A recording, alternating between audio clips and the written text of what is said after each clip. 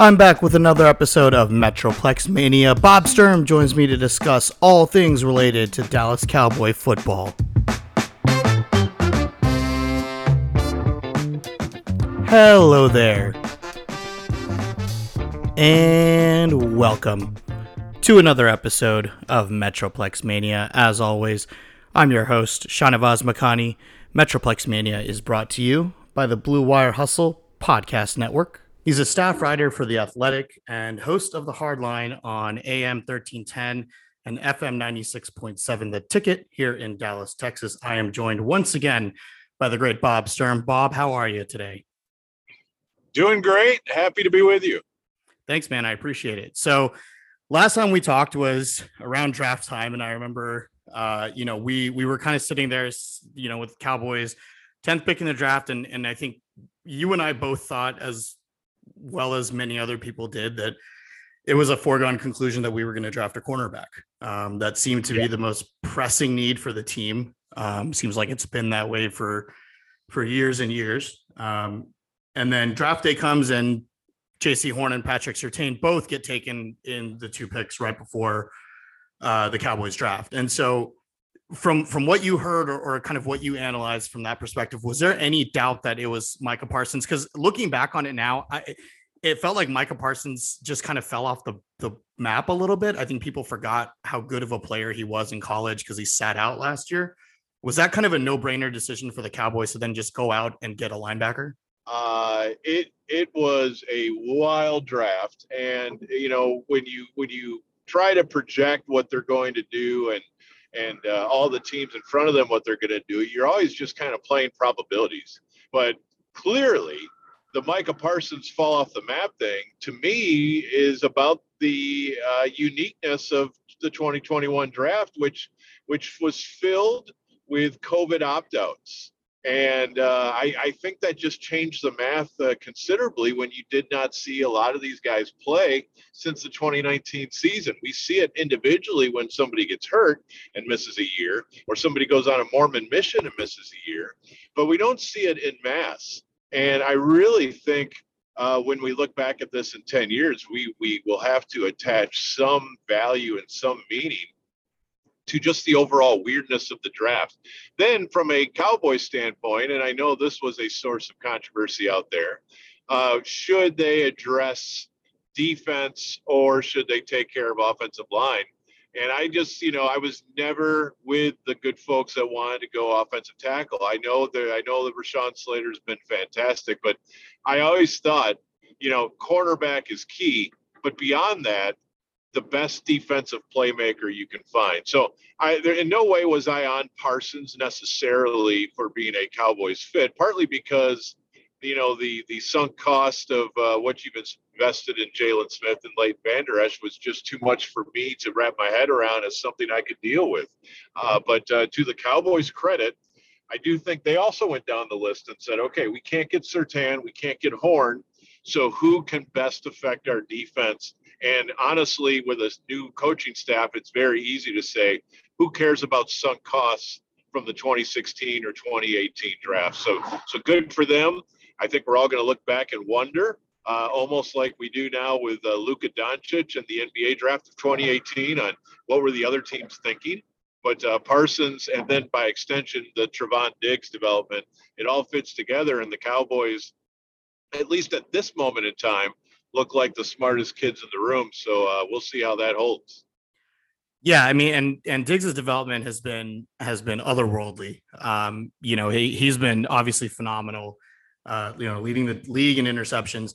It's funny to me because I look back at different drafts that the Cowboys have had, and it feels like a lot of the late round picks that, and maybe not even late round, but third, fourth, fifth round, middle round picks that we take are truly really, really hit or miss. And I feel like this year, Chauncey Golston's played a pretty big role, especially with DeMarcus Lawrence out. Jabril Cox, I felt, Dan Quinn and his staff were comfortable with his development alongside Parsons that, led to kind of Jaylon Smith getting released, and, bringing in guys like DeMonte Casey and Malik Hooker, kind of let us shy away from maybe drafting a safety a little bit too high. Do you kind of feel the same way?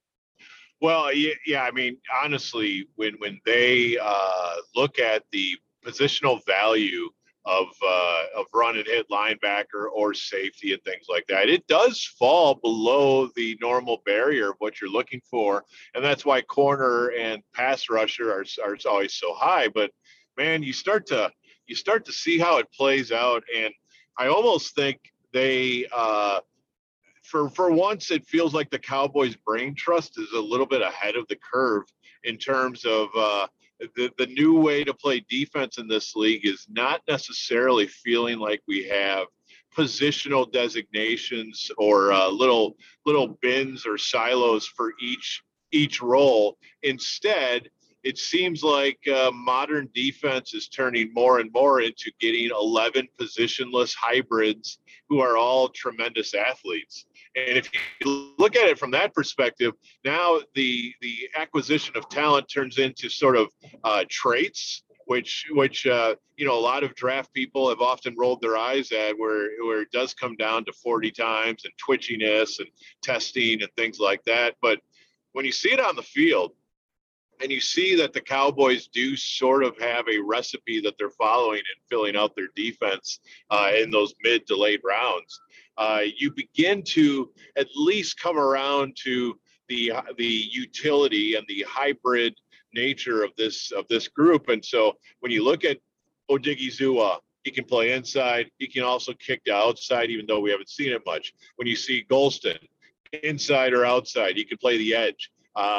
Parsons, good Lord, he can play literally anywhere you want on the defense, maybe except cornerback. And you just start, you start looking at that. Jabril Cox, I mean, what position is he? Is he a linebacker? Is he a safety? Mm-hmm. Who cares? You're trying to get 11 guys out there who can get all over the field. Yeah, and Keanu Neal, another example, right? He played safety, for Quinn in Atlanta, and he comes in here and takes over that linebacker role. 100%, and it's very forward thinking, and I can't help but continue to look back at the last decade and see how at many times, and I know I probably have kicked the dead horse here, but so many times it feels like when there's innovation in this game, in this sport, the way we do things, it always feels like the Cowboys are one of the last teams to the party. Mm-hmm. And that's why this is also refreshing, is it seems like, Dan Quinn has gone counter to what he's ever done. That's the thing. I tried to figure out, how are they bringing in a cover 3 guy when it seems like cover 3 is really starting to disappear around the league as the next thing. And the reality does seem to be that he's not a cover 3 guy anymore. They're running, and I can't believe this number, but it's true. They are running more man coverage than any NFC team, and they're top 3 in the entire NFL right now. Which is crazy. It's crazy. Yeah, absolutely. Unpredictable. And we make fun of the football barn and the take a year off for McCarthy and a year off for Dan Quinn to sort of reevaluate your place in the football world. But man, I want to credit both of those guys for, legitimately kind of rethinking how they do things. And at least for now, it does look like a fresh approach to, a proverbial new tricks for some old dogs, which is a very fresh approach. Yeah, and you bring up an interesting point with Dan Quinn. I'm a big believer in certain coaches are better as coordinators in their specialty versus trying to take over as a head coach, right? A lot of coordinators we see come in and get a head coaching job, and they've been better on offense or defense, whether depending on what side of the ball they come from. But when they have that responsibility as a head coach and have so much more to deal with, it seems like maybe they're overwhelmed, or maybe it's just they don't have the right people around them. A guy like Todd Bowles, who was an awful head coach and now is leading one of the best defenses in the league. Same thing with Dan Quinn, right? Is he just significantly better as a defensive guy? Because it's a complete shift from last year, right? When Mike Nolan was here and we were awful. Yeah, it's tough to say. I kind of think Dan Quinn can be a good head coach, but I do think he needs obviously a good roster, and maybe Todd Bowles would tell you the same thing. It's a very complex formula, and it's difficult to fully say that we, have a real tried and true way to know if a guy is a great coach or a great coordinator. I will say That does remind me of the Kellen Moore discussions right now. Mm-hmm. And whether Dan Quinn has these properties or not, it does make you look at guys like Mike Martz, Norv Turner, even Jason Garrett, who do seem at times to be, real forward-thinking offensive minds. At least that's what people thought of Garrett about 15 years ago. And in all those cases, the thing about being a head coach that seems very, very different, actually, there are two things. One, the disposition of your head coach with regards to risk. Because he is the point man. He's the person with the final call on, are we going for it on fourth down? Are we going to sit on a lead, or are we going to keep attacking? Are we going to, are we willing to go all in on this one hand of poker because everything is riding on it? Or are we averse to risk? Are we, do we feel like the best way is to be conservative and to buy mutual funds and to really try to protect what we have rather than trying to double our money? And I think that's a key part of being a head coach that coordinators never really have to deal with, because they don't have to then go face the music very often. And then the other thing is just the general belief, and you may or may not believe in this, and I'm not sure I always believe in it, but the personality of a head coach kind of being the personality of his team. And that what that means basically is, are you a culture as a team that basically embraces adversity, embraces losing guys to injury or suspension or COVID, or having to play on a Thursday after a Sunday, and the schedule makers are unfair, or maybe even got a real bad call. Are you going to fixate on the circumstances, or are you going to, rub some dirt on it and go play the next down as if, we're going to exact our revenge by laughing at adversity and going right back at it? And that's why I think, Mike McCarthy has been a real breath of fresh air here. I don't see anything resembling a country club. I see a team that doesn't seem to pout because they're missing a few pieces. They just pick up and keep marching. And I think that's a great attribute. It doesn't mean you're going to win the Super Bowl every year. It doesn't mean you're going to go to the playoffs every year. It just means you're going to try to hit the ceiling of that particular set of circumstances. So when it comes to risk, and when it comes to the culture of your locker room and your organization, I think these are two things that head coaches control, almost like a thermostat rather than a thermometer. And that coordinators, we don't know what they would be like in that situation. So when everyone spends their entire week wondering how we can keep Kellen Moore as our head coach because son of a gun, he's a great coordinator, so that surely means he's Sean McVay. I don't know. I don't have any idea, and I don't think anybody has any idea what Kellen Moore would be like in front of a room of men when you just lost both tackles to ACLs. I don't know. But I do know that Mike McCarthy's been doing that since 2006. I do know that Dan Quinn had a pretty tough team in Atlanta before he lost Kyle Shanahan as his coordinator. So it's a really interesting conversation, and I'm sure I gave you 3 times as much as you wanted there on that answer. But I'm very passionate about that topic. No, I love it. I absolutely love it. And it's funny because we talk numbers, all the time, right? Oh, how many yards is a team giving up? I mean, the Cowboys, you look at the 2 teams that have given up the most passing yards in the NFL, and it's the Cowboys and the Bucs, but both are sitting at 4-1. And, I feel like a lot of those yards are coming in the fourth quarter, garbage time, teams trying to play catch up. And look, Trayvon Diggs takes a lot of chances, right? We know that. We know he's, there's some plays that he misses every now and then, but we also have 10 turnovers or 10 interceptions on defense. So I'll take the good with the bad, I think it's the first time in a long time that we're able to say that. Absolutely. There's no doubt. And it's all basically the kind of understanding that says we think we can put pressure on our opponent by being more aggressive than they are normally comfortable being. And so when you play Joe Judge, or you play Nick Sirianni, and it's been a time where the Cowboys' whole schedule seems like it's against first-time coaches except Bruce Arians, and obviously Bill Belichick coming up this week. But in between, they've played Brandon Staley, they've played Sirianni, they played second-year guy Matt Rule, and they played Joe Judge. And I think in all four cases, you see the difference that coaching makes, because I think in all four games, you could argue the Cowboys enjoyed a distinct coaching advantage. Now, that's not just Mike McCarthy, of course. It also is Dan Quinn, and it also is Kellen Moore, and maybe even the positional coaches. But I think that's a change, man. I think when you look at 2011 through 2013 and you see 24 and 24 and missing the playoffs with Tony Romo in his prime and Des Bryant in his prime and all that, I think you say they underachieved. And you would have to admit that the underachievement goes a lot of places, but one of them would be this team lost to a lot of Mickey Mouse coaching staffs, and that the reality might be that the Cowboys had a Mickey Mouse coaching staff themselves. Yeah, and you know, I see the development that they've had with Randy Gregory, the fact that we're still missing Neville Gallimore, DeMarcus Lawrence. You know, when those guys come back, I mean, this defense could look a lot scarier than it does now. Yeah, it absolutely can. And you know, the rookie class has been phenomenal. And you know, you mentioned just the development that a coach is responsible for Randy Gregory or coaching staff. And I would say, look no further than Terrence Steele.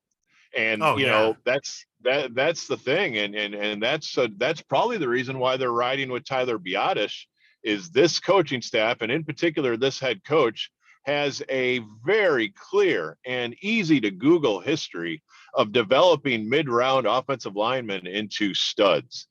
David Bakhtiari is a great example, but there's a million of them. Corey Linsley, you just TJ Lang, you just go through all of the offensive linemen Green Bay turned out. They never really spent high picks on any of those guys.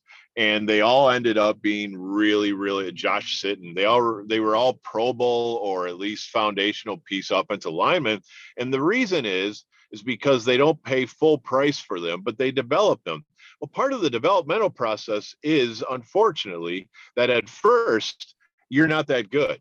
And if you are a panicky coaching staff, that might be all you ever see of that guy, because he looks bad, and then you just basically take him out with the trash and move on to the next guy. But a development means that you're trying to go from point A to point B.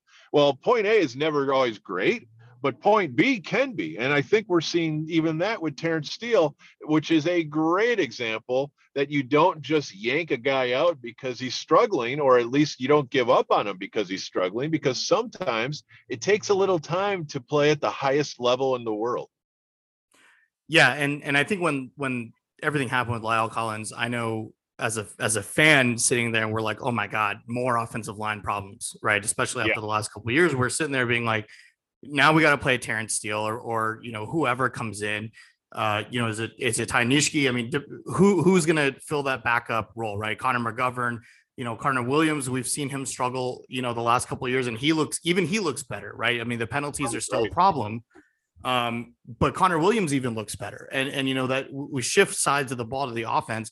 We knew the offense was going to be good, right? We knew the weapons that this team has are, you know, probably one of, if not the top unit in football.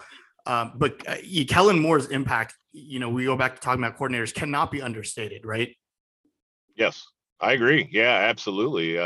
He has a great feel for his call sheet. He sequences things, he sets up things, and he uses all of his weapons. I think that checks nearly every box. And then you back to the fact that you know, this quarterback is playing his best football.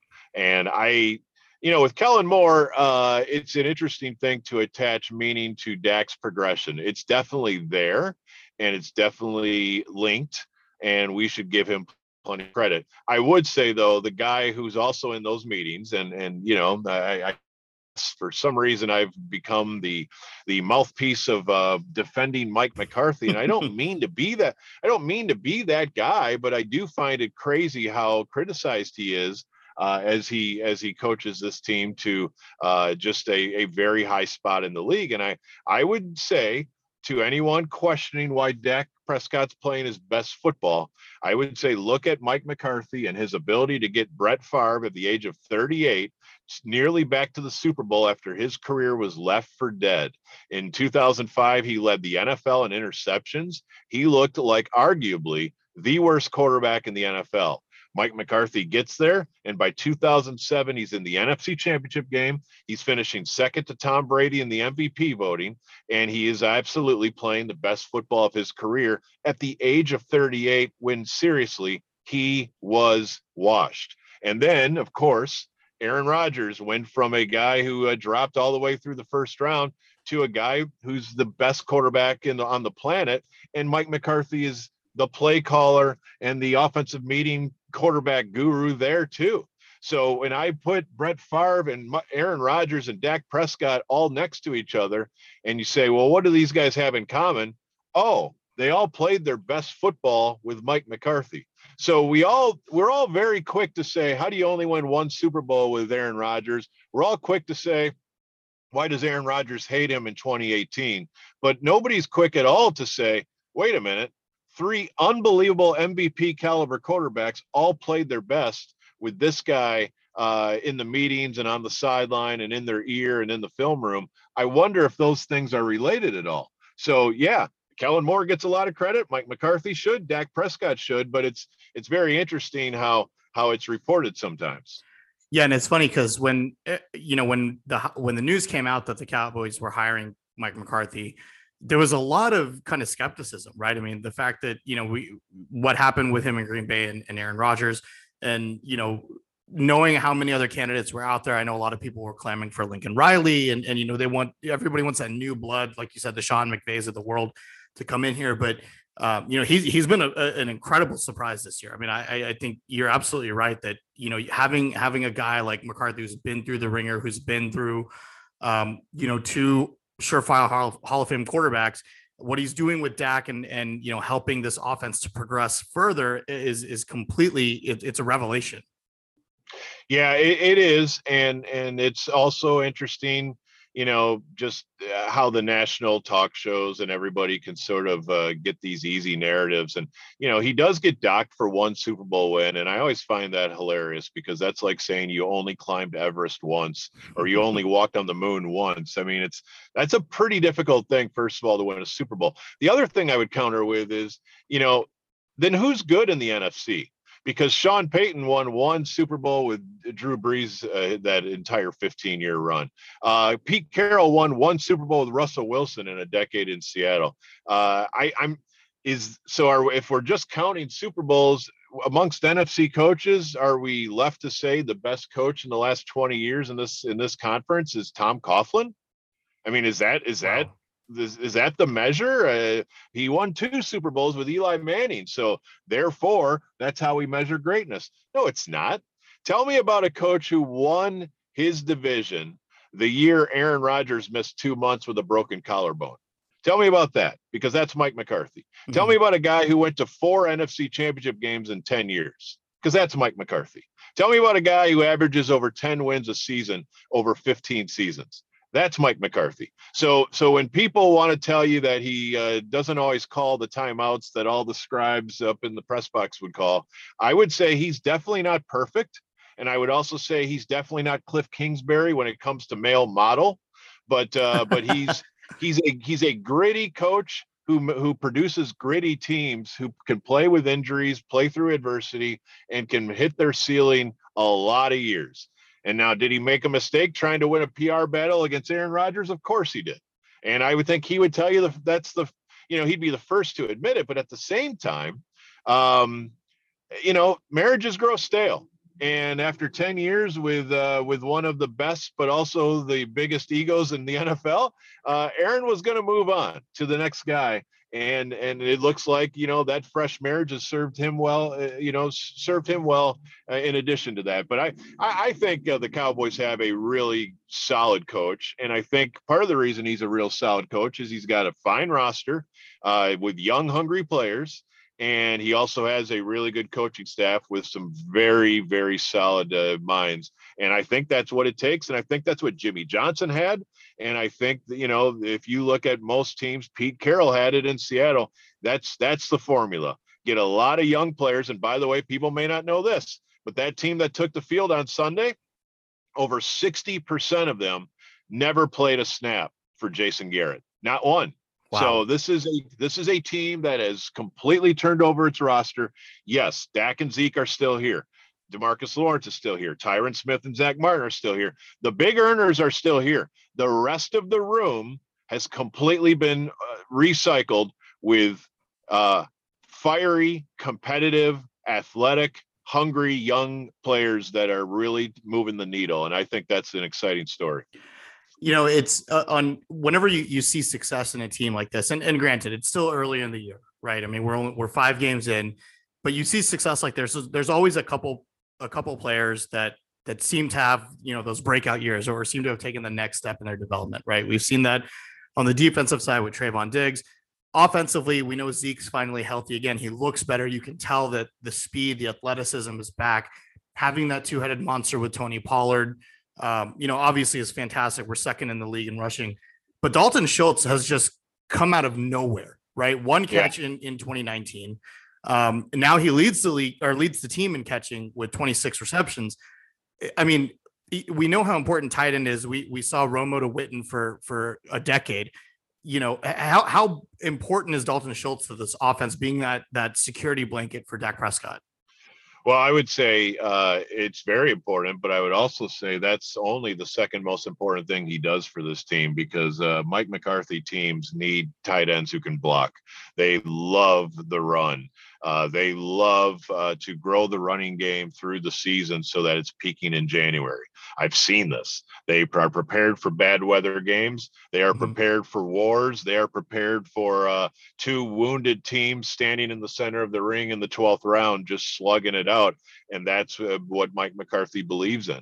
And so I can tell you that Dalton Schultz has risen through this roster in the last 2 seasons, specifically because they trust him, even though he's undersized for a tight end. They trust him to block with all of his Stanford ability that he possibly has. He does it with enthusiasm. He does it with precision. And you're not going to see Dalton Schultz losing in the run blocking game very much at all. So you're right. He's become a very solid receiver, very dependable. I would like to see him reel in a few more of those seam catches in the end zone and the ability there to even take his game to the next level. But I am reasonably sure, unless his price just gets really carried away, that the Cowboys are going to do everything they can to make sure that he gets extended here. And it could happen even in season, as far as I'm concerned, for to make sure he doesn't even go to free agency. It's funny you mentioned the prepping to run the ball in bad weather. The last couple of weeks of the season we're in Washington, in New York, and then finish out the season in Philly. So Yeah. all bad weather, cold weather, in the winter time.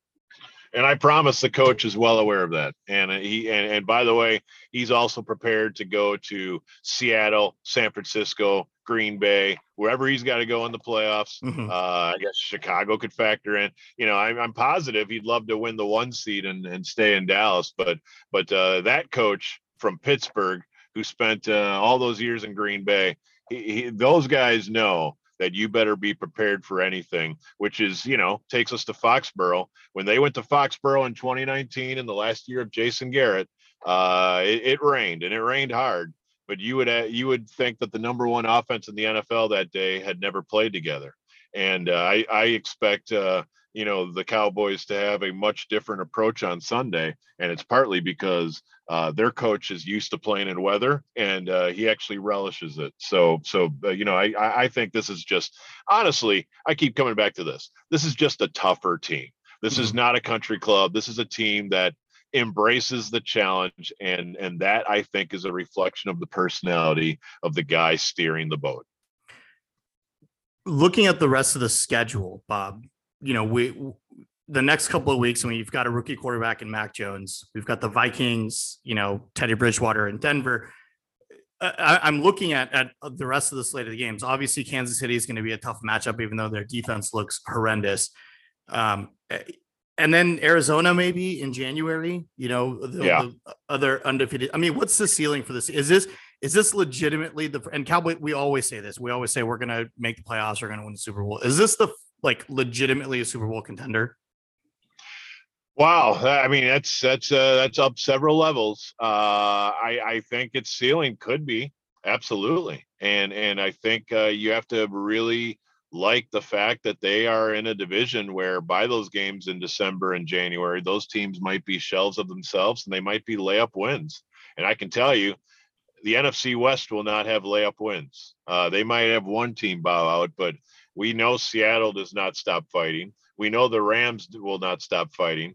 The 49ers are having a very curious year, but that's a very physical football team, and the Cardinals. So that is a four-way war, and it might already be clearing out a little bit through 5 weeks, but I anticipate there are some twists and turns in the road that we haven't seen coming. Then you look at the South, and you know that Tampa and Carolina and New Orleans are going to keep punching each other. And then here are the Cowboys, who may not have a second team in their division that is going to break 9 wins. And so if you can really demoralize your competition by having a 3-game lead by the 1st of December, it might now be sorting for seeding, which is very important, obviously, now with only one bye week. But there's no reason, especially if you keep the key players healthy, and in particular the quarterback, that this team can't compete with anybody in the NFC. Absolutely can compete with anybody in the NFC. But man, we've been fooled in mid-October. Yes. Every team has, and that's why I would just try to get everybody to stay on task. And the next thing is New England, and then a bye week, and then you're into November. And I think we can continue to follow the path, but it's just hard to go from week 5 to week 17 for me. Just knowing that like the Giants, there will be a game at some point in the not too distant future, I suppose, where the Cowboys could lose 3 starters in one game, and then that changes everything. So, they're setting themselves up very well. This is a very good team with what appears to be very few weaknesses, and they're about to get 4 or 5 starters at the trade deadline without even having to make a trade. So they have set themselves up very well. Where it goes from here, man, who can say? Yeah, I think it's easy to be optimistic, but you're absolutely right. We've been fooled before, and it's we got to just I think stay calm and take it week by week and just enjoy the ride. Right, I think this is the first time in a while we've seen a team this well put together and this well coached, and a lot of the things that mistakes that the Cowboys have made in years prior, we've seen that cleaned up a lot. I think through these first 5 weeks. No doubt. They're not beating themselves, and that, of course, is rule number 1 in football: is do not be your own worst enemy. We've definitely seen Cowboys teams struggle with that, but this team appears to be pretty fundamentally sound and pretty solid in that department. Absolutely, can't wait to see what the rest of the season brings. Bob, thank you again for joining the podcast. I really appreciate it, man. I would love to do this anytime you want. Fantastic, my friend. Thank you. Take it easy.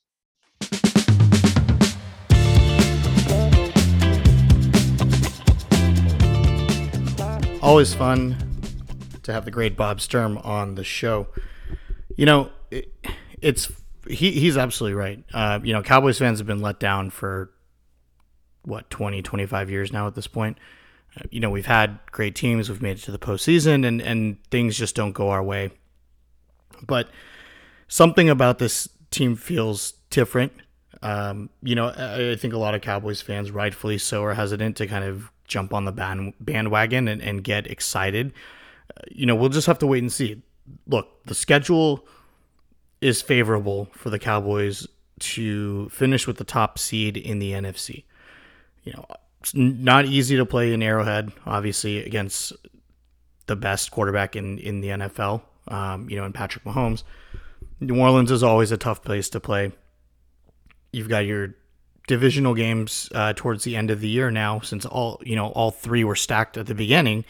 And then, of course, you've got to play the only undefeated team in the National Football League, in the Arizona Cardinals, in what would be a homecoming for Kyler Murray as well. So not an easy road ahead, but there are opportunities there for the Cowboys, not only to win the division, but to really take hold of the NFC and work their way towards getting that number 1 seed as we get closer and closer to the postseason. Want to look ahead to this weekend's matchup against the New England Patriots. As Bob alluded to earlier, last time these two teams met was in 2019, I believe. Cowboys had the number one offense in the NFL and could not, pull out a victory against the Patriots at that time. They lost 13-9 actually in New England. A rainy game. I remember the weather was crazy and the Cowboys just could not move the ball against New England in that heavy rain. Things should be a little bit different this week. The Cowboys look like a better team than they did a couple of years ago. And the Patriots, obviously, with their rookie quarterback, Mac Jones, are going through somewhat of a, I don't want to say rebuild, especially after all the money that they spent this year, but they're definitely going through a transition period where, you've got a lot of these, a lot of rookies, a lot of young guys that are playing for this team. The receiving core, obviously, we know is relatively new. The chemistry between Mac Jones and Jakobi Meyers can't go understated. But Trayvon Diggs is in all likelihood going to be covering Jakobi Meyers throughout this game, so that's gonna open up opportunities for Nelson Aguilar. It's gonna open up opportunities for a guy like Kendrick Bourne, and even the two tight ends that the Patriots signed this offseason in Hunter Henry and Jonnu Smith. I don't think the Patriots win this game. I think Cowboys. I'll take Cowboys 31-21. The Patriots can't run the ball. Damian Harris consistently is injured, keeps fumbling the ball. Ramondre Stevenson continues to turn the ball over. And plus, the Cowboys only give up 79 yards a game, which ranks 5th in the league. So I don't think that the Patriots are going to have much success running against the Cowboys. I do think they're going to have to throw the ball to have any shot at staying in this game, especially with Jalen Mills being injured in their secondary, which should open up plenty of opportunities for guys like CeeDee Lamb and Amari Cooper and even Dalton Schultz when it comes to Dak Prescott's options. The Cowboys are going to have to get to the passer. They're going to have to rush Mac Jones, make him feel uncomfortable. But look, we all know the genius that is Bill Belichick, and we saw what he did to Tom Brady a couple weeks ago in his return to New England. Belichick knows how to game plan against quarterbacks. Belichick knows how to bump receivers off the line, have a linebacker come up and bump a receiver before they break into their route, which really throws the timing off. In order for the Cowboys to be successful, they just have to continue to do what they've been doing, and that's have a steady dose of Ezekiel Elliott, Tony Pollard, let Dak Prescott, go through his reads with good protection from his offensive line, and the Cowboys shouldn't have any problem walking out of New England 5-1 and going into their bye week. Thanks, everybody, for joining and listening into Metroplex Mania. Once again, I'm your host, Shahnavaz Makhani. Be sure to subscribe, whatever platform you're using, whether it's Apple or Spotify. Just hit that subscribe button, and I'll see you on the next episode.